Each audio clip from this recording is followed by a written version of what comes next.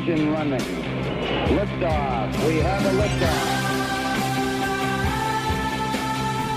Gallup, the polling organization, they stepped back from polling presidential politics. They wanted to make sure they got it right. They've been tinkering and tweaking their formula. I've got polling from Gallup. It is very interesting polling. Welcome. It's Eric Erickson here, News 95.5, AM 750, WSB, Atlanta's Evening News. If you want to be a part of the program, 404-872-0750, 1-800-WSB Talk. Gallup has been polling Americans on their perceptions of the economy since Bill Clinton was president. They didn't do it before then, and the reason they didn't do it before, let me back up a little bit and give you a bit of a polling education, if you will. And I used to design polls when I was a political consultant back in the day, and the way you ask questions is very interesting, and the way you talk about issues or poll about issues are interesting. I tend to be dismissive of issue polling. What do you think about X issue? Largely because there are so many ways you can shape the questions. But it used to be in the past, you could ask voters about a candidate and what they thought of, particularly an elected person, and their job approval. And the job approval was fairly consistent across the board. The problem arose in the 1990s with Bill Clinton's presidency, that there began to be serious polling irregularities in measuring the presidency. What I mean by the polling irregularities is it became very, very wildly fluctuating. It would be very, very high, very, very low. And the Gallup polling would go up and down. And it went up and down so much, so dramatically, the pollsters knew there was a problem in the polling they'd never seen before. Just as right now, we're seeing problems in polling, and a lot of it has to do with people who have mobile phones versus landline phone polling. Those who poll mobile phones tend to do a better job. Upping the percentage of Hispanic voters tends to do good, although not that much. Polls that oversampled Hispanics, assuming there would be a big wave of Hispanic voters, for example, in 2018 as a rebuke to the president, turned out to be highly inaccurate polling. But one of the major moments of irregularity in polling was the mid-90s. And the Gallup organization found what the problem was. It turned out that people really, really did like the job Bill Clinton was doing as president. But people really, really, really did not like Bill Clinton. See, prior to that, people's like of a president was tied very much to his job approval. If you were to poll people what they thought of Ronald Reagan versus what they thought of Ronald Reagan doing his job, the numbers aligned. Same with George H.W. Bush. But in the post-Cold War era of American politics, as Gen X was moving into polling as an increasingly dominant force in polling, as the World War II generation was increasingly shrinking, as were baby boomers to a degree, what you found is that voters were really willing to set aside the connection of a person's personality and character to their job. And so people could bifurcate it. And pollsters began then in the 1990s to ask, what do you think of this president personally? And separately, what do you think of the job? And what they found is that people didn't like Bill Clinton personally. They thought he was a womanizer. They didn't like him. But they liked the job he was doing. They liked the economy. Well, by the end of the 1990s, that led to a series of new questions. And one of the new questions that Gallup began asking was how people thought of the economy. Did they think the economy was doing a good job? Did they think the economy wasn't doing a good job? And the reason they asked that, it was a separate voter model to see if the presidential job approval numbers were accurate, because they tended to track. You like the job a president is doing, you tend to like the economy. You like the economy, you tend to think the president's doing a good job. And so Gallup could check itself off of these two questions to make sure things were aligning okay. So Gallup's been asking this question since the 1990s. What do you think of the economy? And you go back to the late 1990s, you go to the early 2000s, and you get about 55% of people like the economy. Well, here's an issue. You know how many people like the economy right now? Over 70%. Over 70%. In fact, That's significant because, as I mentioned, the reason I gave you this history is because people have been asking this question of Gallup, or Gallup has been asking this question since the late 90s. And in 2001, remember, in 2000, it registered at about 55%.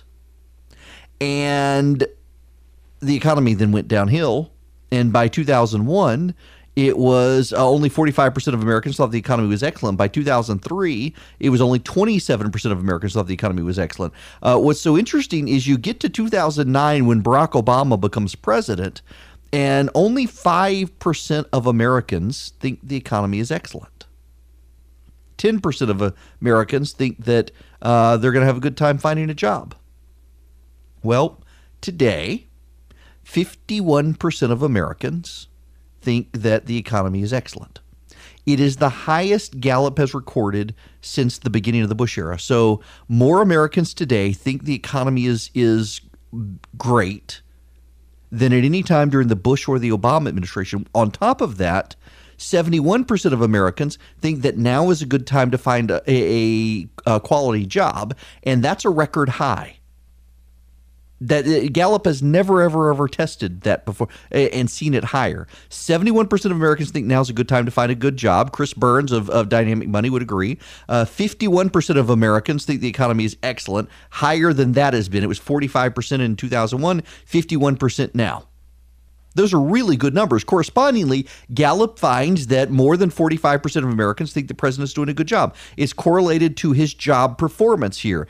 If these wins, if these economic good wins continue, the president's going to have a really hard time losing in 2020. It won't so much be the Democrats beat him as he will have done something to cost himself the election if these trend lines continue. These are very, very good numbers we haven't seen before, and they track with what we're actually seeing on the ground, where we have virtual full employment. In fact, there's a story out today that Ford is starting to wind down and lay off jobs in the Midwest, and other employers out there are actually breathing a sigh of relief, thinking this is good. Why? Because they can't find employees. You haven't seen a situation in the economy in at least 50 years where employers are really, really excited by layoffs because it means they'll have workers applying for jobs because they can't find any workers right now. This is an incredible economy right now. We'll see how long it lasts. But that's the big news of the day from Gallup. Really amazing polling. Now, I'm going to pivot somewhat dramatically away from the economy to a story that I want to get to it today, and I'm going to force it in this segment before I go to commercial break. And when we come back, Governor Kemp pretty much declaring war on something. Wait till you hear what. You'll be thankful. But Game of Thrones. Let me just get this out of the way. Bear with me. Maybe the last time I'll talk about it. I was very disappointed in the end episode, but here's the thing. One of my frustrations with conservative donors, I know a number of people in the conservative donor space, and there is an idea, it has been around for a very long time, that politics is downstream from culture. You see cultural rot, eventually it shows up in your politics. It doesn't start in politics and go to culture. It starts in culture and goes to politics. That's why I always say that President Trump is not a cause of something happening. President Trump is a symptom of something happening in this country. His election involved a culture becoming fed up and problemed and ultimately led to his election. And you go to conservative donors and they get this. But I'll tell you, one of the types of movies that I absolutely hate, and no offense to any of you, because I know some of you who are listening are going to be offended by this, but I've said it to your face in many cases, the in-your-face faith movie. You know, you've got to have the older black lady who is blind, who is praying not to Jesus, but to Jesus. And you got to have the single working mom who is white, who works at Walmart, who you see her in the scene scanning the items in the checkout line and wishing she were somewhere else with her 5 children and no father, because the father is on the battlefield in Iraq having a crisis of faith, and you've got the elderly blind black lady at home. It's got to be about Jesus, and the show doesn't end until everyone is saved except for the atheist hippie college professor. But the atheist hippie college professor's wife is also saved by Jesus. And oh my gosh, we have a cultural movie that everyone's going to go watch it. We got Kevin Sorbo to star it.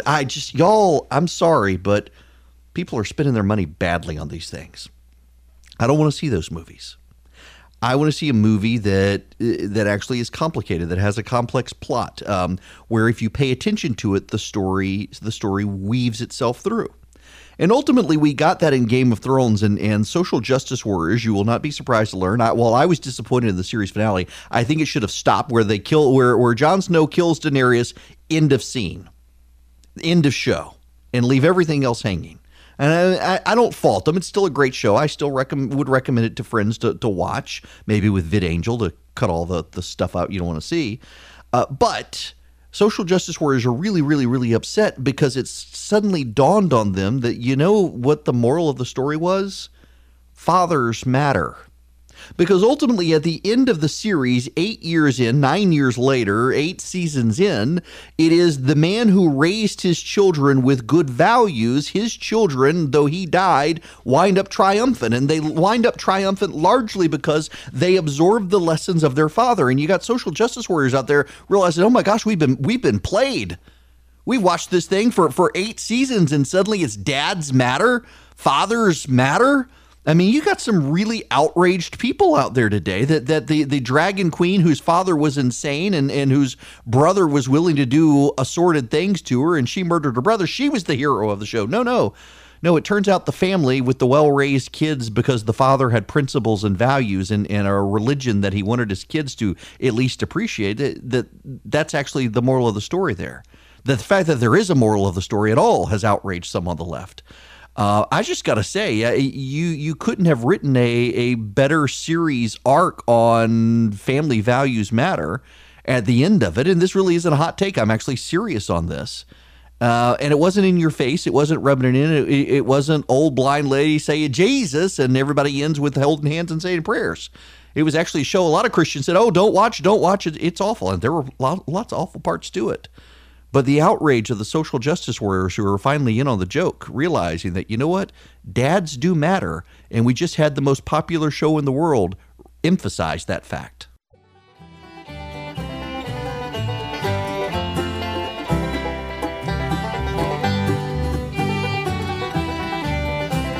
Don't forget, if you want to come to the Resurgent Gathering, text the word Atlanta to 345-345. We have confirmed Brian Kemp, Tim Scott, Tom Cotton. Tom Cotton, by the way, is going to be with me on Thursday on the program, the Senator from Arkansas. We got Doug Collins. I got some audio from Doug Collins I'll play here in a little bit. Jody Heiss, Mark Meadows, David Perdue, Ajit Pai, and we've invited the vice president. I can't tell you he's coming yet, though. Just that we've invited him until we get all the security stuff dealt with. But nonetheless, should be a great time. And you're not going to hear campaign speeches if you come. They all have to sit on stage and answer your questions. The crowd can submit questions. I sort them and weave them into a conversation with them. Again, text the word Atlanta to 345-345. It's August 1st through the 4th. Right before school starts back. It's here in Atlanta. It'll be at the Grand Hyatt Buckhead. You are more than welcome to attend. Love to have you. So, Brian Kemp, he is going to war against Common Core, which is good. There are details about it. I don't have time yet to go into them. If you'll stick around, I want to explain this to you. If you're a parent in particular, you need to understand what he's doing. I will let you know. But before I get there, is throwing a milkshake at someone a bad thing? If you're a progressive out there, ask yourself your reaction if a conservative were to throw a milkshake at Alexandria Ocasio-Cortez or Pete Buttigieg or Kamala Harris, whatever you say, Elizabeth Warren. I bet you wouldn't like it. You would think that this was an attack on their person. Well, the progressives are actually trying to defend throwing milkshakes at conservatives right now, particularly in Great Britain. There are progressives in the United States defending this and urging this practice on here. In Scotland, it's gotten so ridiculous that the police in Edinburgh, Scotland, are asking McDonald's to stop serving milkshakes because progressives are ordering milkshakes and throwing them at conservative politicians over the Brexit matter and other issues. This is crazy. That you've got actually people saying this is a funny protest, not actually a violent act to throw a milkshake at someone. I'm sorry, folks. But if you think that if you're involved in situational ethics and you think this is no big deal because you disagree with the politics of the other person, we got real problems on our hands, and it's intensified. And thankfully, this is mostly a European phenomenon. But to see progressives in this country defending it, who glitter bomb politicians, throw glitter on them and whatnot, just crazy, crazy. Almost as crazy as Common Core, which we'll get into when we come back.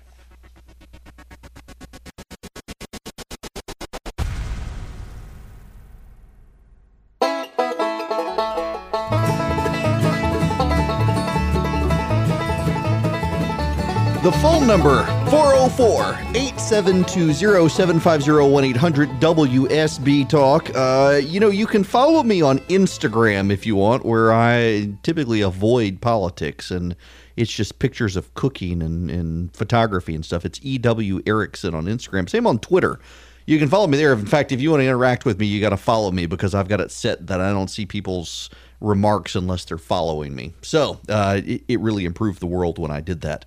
Let's talk about Brian Kemp and Common Core. I have to tell you, I have a level of frustration with a lot of the news outlets in the state covering this issue because the reporters who are writing about this, 7 out of 10 of them, if not 9 out of 10 of them, they don't have kids who are going through Common Core. And so they're taking the PR about Common Core as it is described by pro-Common Core outlets, and they're running with that as gospel truth without paying attention to how Common Core is actually implemented in the state. We sent our kids for the longest time to our church's private school in Middle Georgia, and the school implemented the Common Core standards in their curriculum. We left and went to a smaller Christian private school that's a classical education model where in 4th through 6th grade they learn Latin, they have the rhetoric and memorization is key in elementary school, heavy analysis in the upper school, learning logic skills, argumentation skills, things like that, and traditional educational model. It is a night and day difference. For those of you who don't have kids going through this, I want to see if I can try at least to explain to you. And again, a lot of this is reflected in the media coverage of this. The media doesn't do a lot of critical thinking on this. They hear, oh, this is, and I can tell you the spin from Common Core because you hear it in the press reports, you read it in the newspaper. The Common Core was a set of standards together where companies, employers, and others tried to develop a common curriculum across the 50 states where kids could all be on the same page, learning academically the same things across state lines, where if one kid moved from state A to state B, the curriculum was not upended due to that move. In the 21st century, we thought this was a good thing or some such. It's very, you hear that a lot. In practice, that's not it. In practice, that's not Common Core. In practice, Common Core teaches all sorts of things that are convoluted. Math is a prime example. My wife was in, for a while, engineering school, and in so doing, she has a math background. She helps our 7th grader with math. My wife has a degree in computer programming. And she, in the Common Core system, couldn't help our kids with math. Let me read you. This is how you a problem. I put this on my website, The Resurgent, a while back to give you an idea of this. Subtract 38 from 325 by counting up. So you would think 325 minus 38 would give you 287. But no, here's what you have to do. In the Common Core system, this is how they teach you to subtract. I'm not making this up. I'm actually looking at the page from the textbook because I was so outraged by it, I took a picture. Subtract 38 from 325 by counting up, right? The smaller number 38 and count up to 325. Circle each number that you count up to. So you go 38, count up to the nearest 10. So that's plus 2 gives you 40. And then 40, you count up to the nearest 100. So That gets you up to 60, will get you to 100. 100, count up to the largest possible 100. That gets you got to get to 300, so it means 200. 300, count up to the larger number. You need to go to 325, so it's obviously 300 plus 25 equals 325. So then add the numbers you circled. 2 plus 60 plus 200 plus 25 equals 287. You have just now subtracted by adding. I have a headache explaining this to you. I have a headache explaining this to you. You probably have a headache listening to me talk about this. And that's how my kid needed to learn in, I guess, 3rd grade, 4th grade, her math. It made no sense. I had a lady call this program 3 to 4 years ago. This call, till the day I die, I will never forget this phone call. Had a mom call, and she was in tears. I hope she's listening right now. She was in tears. She works 3 jobs to keep her family together. The husband is nowhere to be seen. Her mom comes over in the mornings to take care of the kids while she goes to her first job. She helps her kids with homework at night. It's how she connects to her kids and plays a role in their lives during the week when she's off work. And she could no longer figure out math. She has a degree in accounting. And she could no longer figure out how to help her kids with their math homework because of the Common Core system, which completely upends math. And she called the school, and the school told her, this was in Atlanta, she called the school, and the school told her that she could come in at night and do a workshop on Common Core math to be able to help her kids.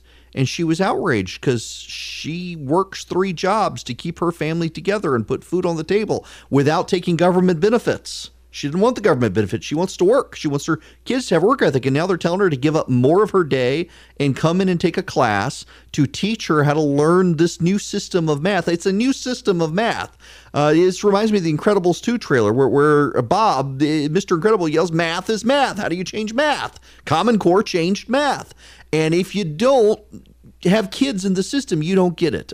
I have found in my years that the biggest advocates of Common Core are not the teachers who teach it, but the PR people who are paid to support it.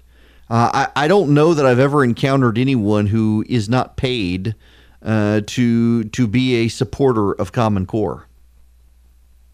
And it deeply frustrates me when I read newspaper reports and listen to people on TV and radio talk about Common Core. They don't have kids in the system. They don't understand it, and they've taken the talking point of, it's just a way to find a uniform academic criteria across state lines so kids moving states in a mobile society are all on the same page and don't have to relearn things. Yeah, that sounds great in theory. In practice, what you have is a system of convoluted nonsense.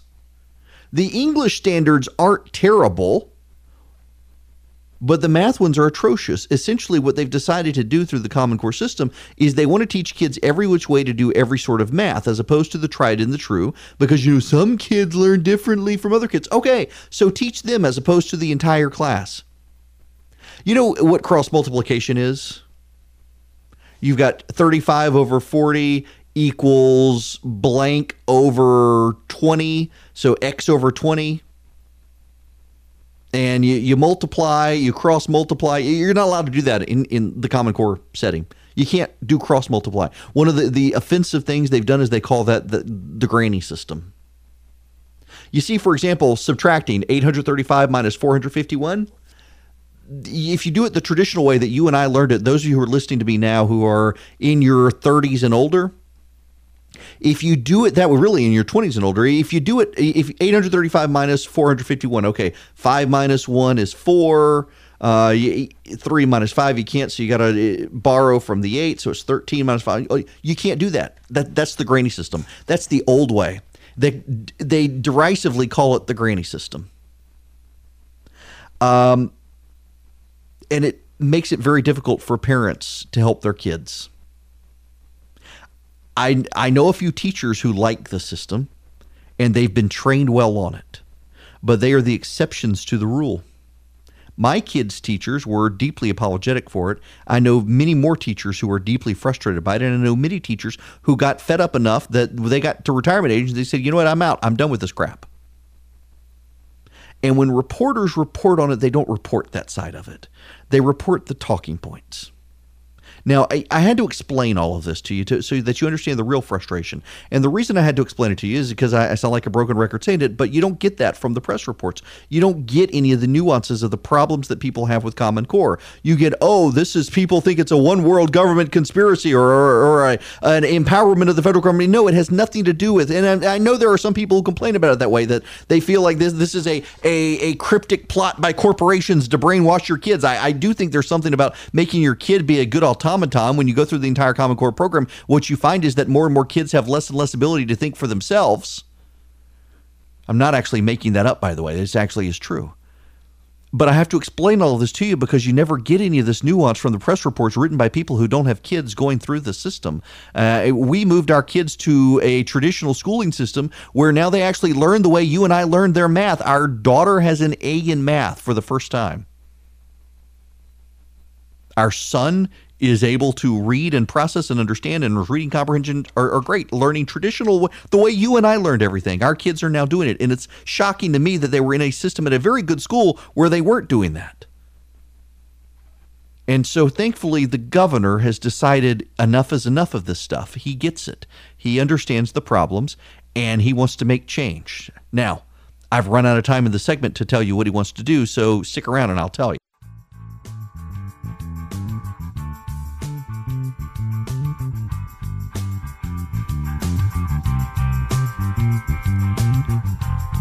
All right, now, in a nutshell, now that I've given you my dissertation and problems on Common Core, and I totally understand why people think it's a good idea. I totally do. I don't think it's some sort of elaborate conspiracy. I think it is terribly implemented. And Brian Kemp wants to walk it back. And the secretary or the superintendent of education wants to as well. Now, Governor Ron DeSantis in Florida signed an executive order unilaterally getting rid of Common Core in schools in Florida, going back to state set standards as opposed to the Common Core standards that were nationalized. And Brian Kemp wants to do the same here as much as he can. He doesn't have the sorts of powers the governor of Florida has, but is working with the state school superintendent and the state school system in order to do so, recognizing that one-size-fits-all education should not take precedence over Georgia students being able to do things at Georgia's pace, and frankly, going back to actually having teachers teach as opposed to teaching tests, which is a big difference. Good for him for doing this. When we come back, bleach and autism and things you read on the internet.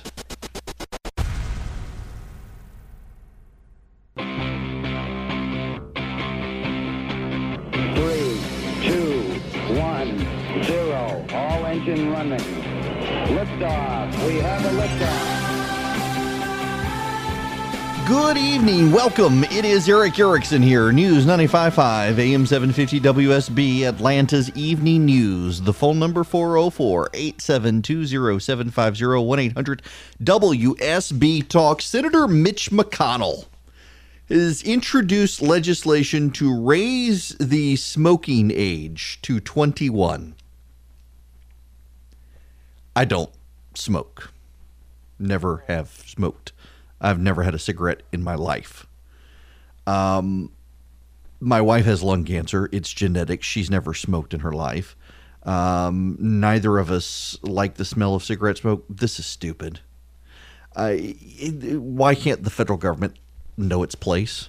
I'm looking at what's going on in Washington, D.C. today, and wondering, is this the priority in Washington? This is the big issue in Washington. We need to raise the smoking age to 21. Personally, I think they should lower the drinking age to 18. If I actually do find, and I have some friends of mine who say they flat out aren't persuaded by the argument, but I am. If you can exercise your right to vote, you can exercise your right to own a gun, you can exercise your power to join the military and go kill bad guys, you should be able to have a beer. Let alone a cigarette. And this nanny statism from Republicans is deeply, deeply appalling to me. And to see the Senate Majority Leader spend his time with it is, I think, crazy. It makes me wonder, what on earth is he doing? What is his strategy here? I got to imagine there's more to it than that, but I don't know what it is. I need to go to a different story as well. Justin Amish, we talked about it yesterday.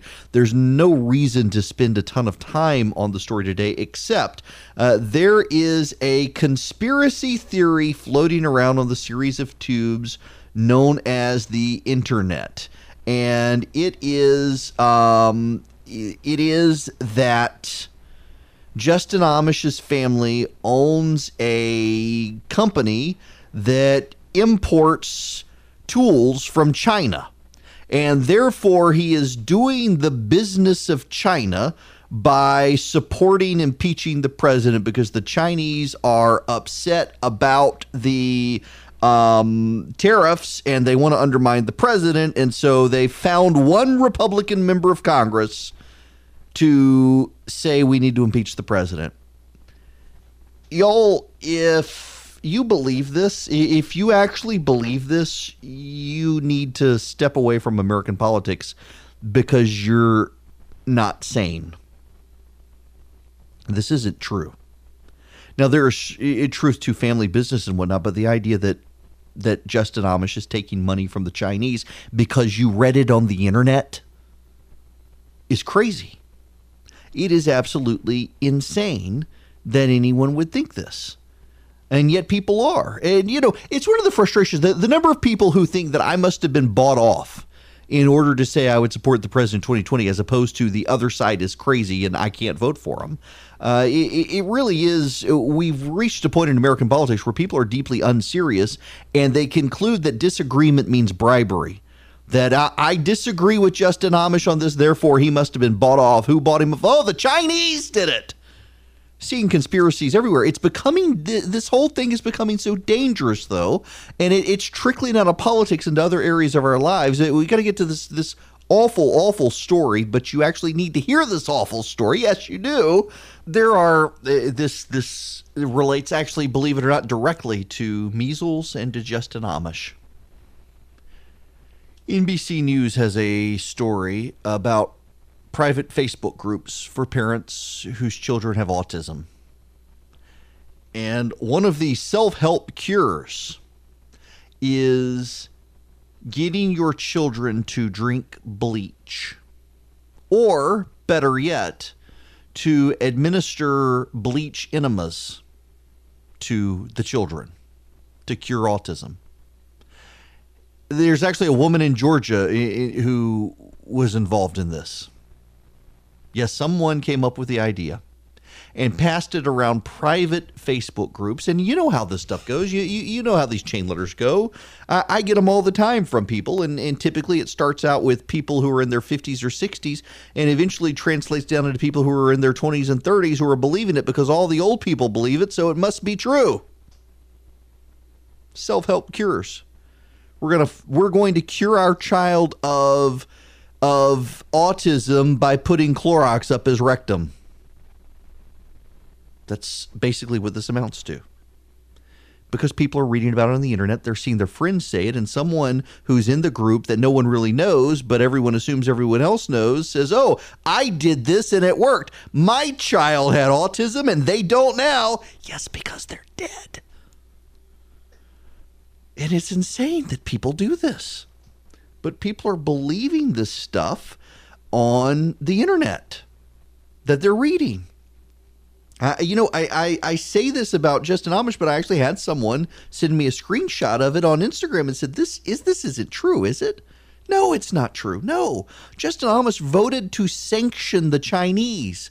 He voted to impose economic sanctions on China.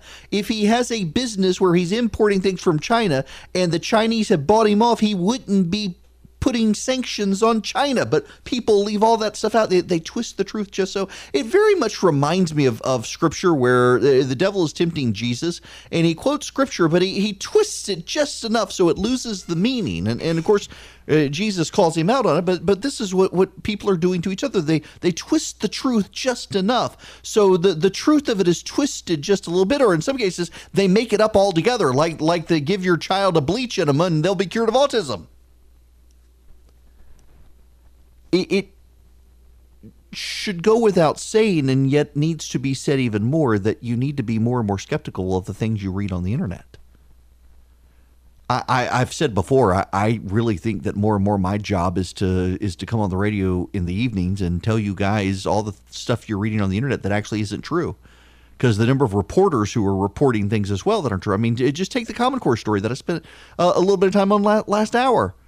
The number of reporters who report on the story and they get the basic facts wrong because they don't actually understand the situation that they're talking about because they don't have kids who are going through it. Or the people in these private Facebook groups where, I tell you, private Facebook groups are one of the dangerous things. I was told a story the other day about somebody who has a private Facebook group and just says absolutely insane things in this Facebook group that they would undoubtedly lose their job if it was a public Facebook group where they're saying some of these things. People get into the private Facebook groups. They think they're assured anonymity because it's private, even though you use your name on Facebook and you say things you would never say in public, and people pass things around as if they're true. You get the chain emails all the time from people saying, oh, I did this thing and my friend did this thing, and it turns out, and you follow the chain, and you don't know who any of the people are halfway through the chain of emails, and it turns out the original person didn't know who it was either. It was just a con artist, and sounded good to me. Well, sounds true to me. I'm going to pass it along. If it sounds too good to be true, it probably is. Have we lost our ability to have any skepticism at all in this country anymore?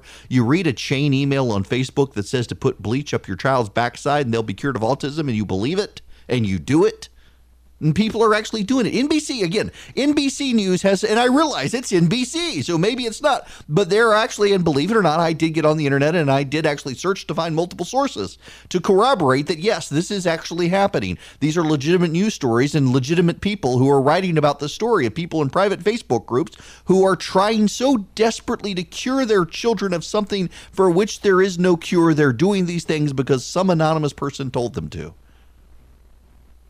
And we see this across our lives these days. It's not just this. It's the same with vaccines.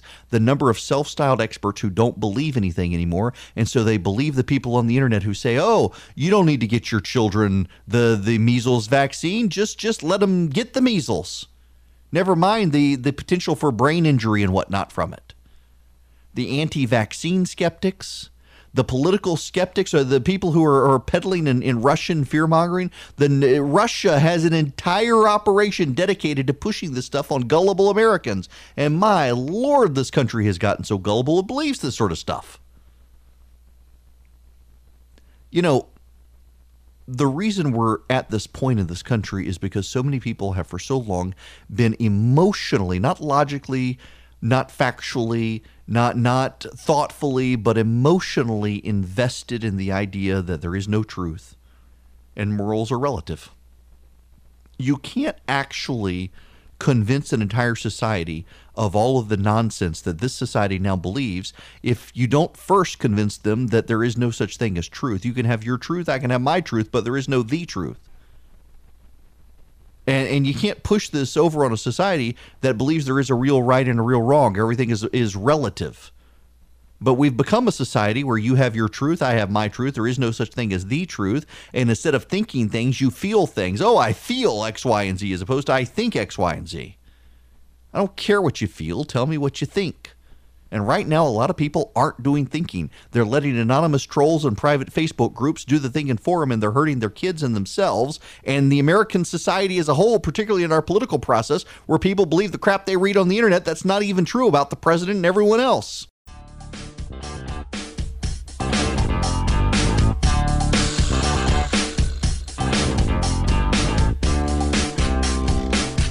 So when we come back, Alabama and adoption, Georgia and abortion. You got protesters at the state capitol there. They're saying something at our Georgia state capitol today you need to know is factually not true. I know you're shocked. Protesters saying something that's not true, but you better come back so I can tell you what's not true.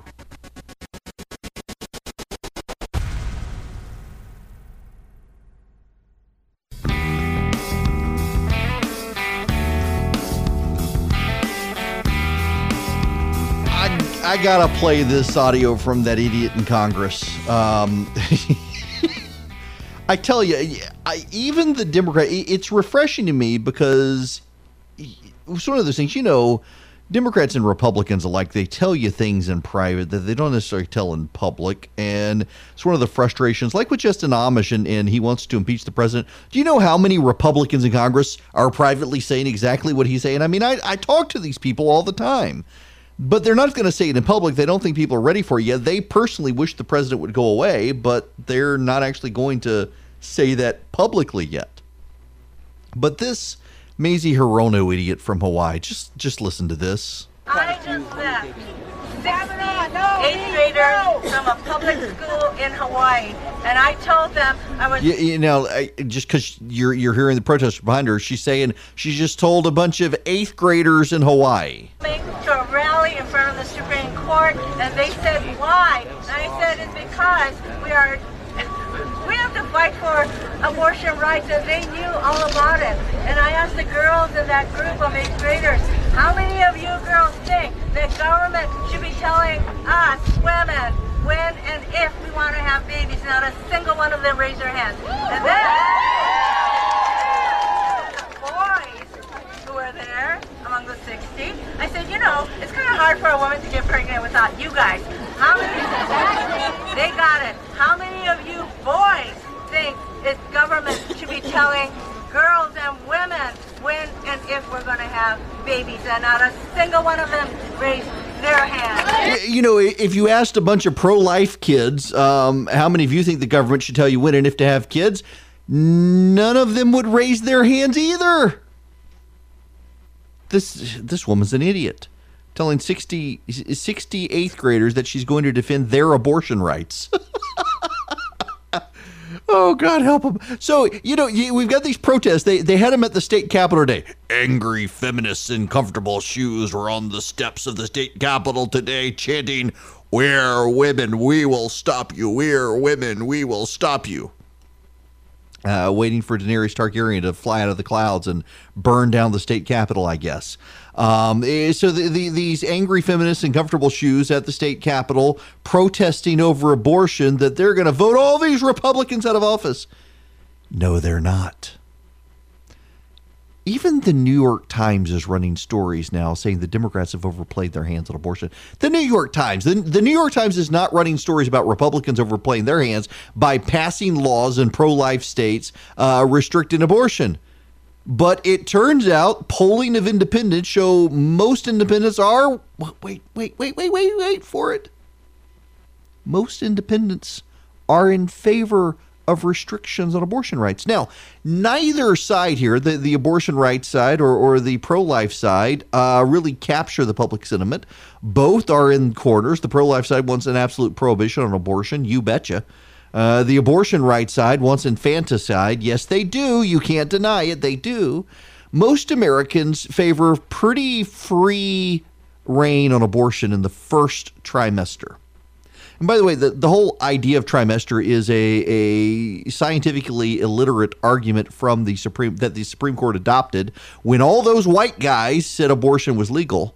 It's always liberal white guys who like abortion because they think they can get away with it without consequence.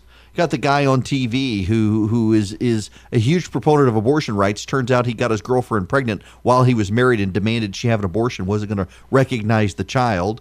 You hear these stories all the time. It's always the rich white predators who support abortion rights because they want to get away without the consequence of having to deal with taking care of a child or paying to someone else take care of a child. Nonetheless, I digress. All these people think they're going to vote Republicans out of office. More Americans, when push comes to shove, if you're forced to take a position on do you want more restrictions on abortion or less restrictions on abortions, most Americans, not most Republicans, not most conservatives, not most men, not most women, most Americans want more restrictions. And by the way, most Americans want prohibitions on late-term abortions. So much so that NPR, National Public Radio, is now instructing their reporters to stop talking about late-term abortion, to use other terminology. Also, National Public Radio telling their reporters to stop talking about babies. It's always a fetus. Don't say unborn child. Don't use the language of the pro-life movement. Say fetus. Now, I have 2 kids. I have never, when my wife went to the doctor when she was pregnant, I went to all the visits with her, and I never once heard the doctor talk about the fetus. He always talked about the baby. And yet National Public Radio is telling its reporters, don't talk about the baby, talk about the fetus. Because to talk about the baby is to rewrite the language in favor of pro-lifers. Well, of course, they're anti-life at National Public Radio. That's just what we're dealing with the left these days. But it is flat out not true to say that the left is going to beat Republicans on the abortion issue, because in fact, most Americans are pro-life, and it infuriates the left when you point it out, even though it's true. So, okay, I got to move on from that, because I could talk all night about this, and this is not the abortion show, even though it's been in the news. But man, the left just makes this stuff up. And of course, most reporters, kind of like the Common Core situation, most reporters are in favor of abortion rights, and so they report it in the way most favorable to abortion rights activists, and they don't fail to they do fail to capture the nuance of the situation, where most Americans actually are in favor of restrictions on abortion. It's just, even Planned Parenthood, though, even Planned Parenthood refers to children in utero as babies. It's only National Public Radio telling people not to. Crazy. All right. Now, do I have time? Yeah, I got to play this clip from Doug Collins. Congressman Doug Collins from Georgia. He'll be at the Resurgent Gathering. Text the word Atlanta to 345-345 if you want to come see Doug Collins at the Resurgent Gathering. Listen to him. A closed-door conversation would not have generated those headlines, and everything that we're looking at today, even gaveling in today's hearing without a witness, is theatrical. The cameras love a spectacle, and the majority loves the chance to rant against the administration. I just am glad today to see that we don't have chicken on the dais. The chairman orchestrated today's confrontation when he could have avoided it because he's more interested in the fight than fact-finding. Take the Mueller report, which we've already heard quoted from. More than 99% of the Justice Department has offered to the chairman for an entire month. The chairman has refused to take a look at it. Yep. Doug Collins making Democrats very mad today by pointing out their theatrics. The president's former lawyer, Don McGahn, did not go to Congress to testify today. The president told him not to. Well-settled principle in American law that the president's advisors cannot be compelled to go to Congress, talk about the conversations they had with the president or about the president with other people while serving the president. The last time they did this, that idiot from Memphis, Congressman, Steve Cohen or whatever, brought a bucket of fried chicken and ate it at the dais as a way to protest that members of the Republican Party were chicken on this issue. Collins is having none of it, and the Democrats, of course, are putting a target on his back, wanting to try to defeat him in 2020, and they can't because his district is solidly Republican, and that makes the Democrats even more mad.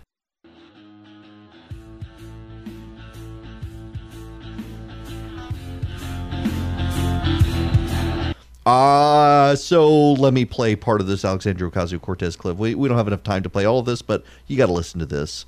Oh, this woman. So that's really how you do it right.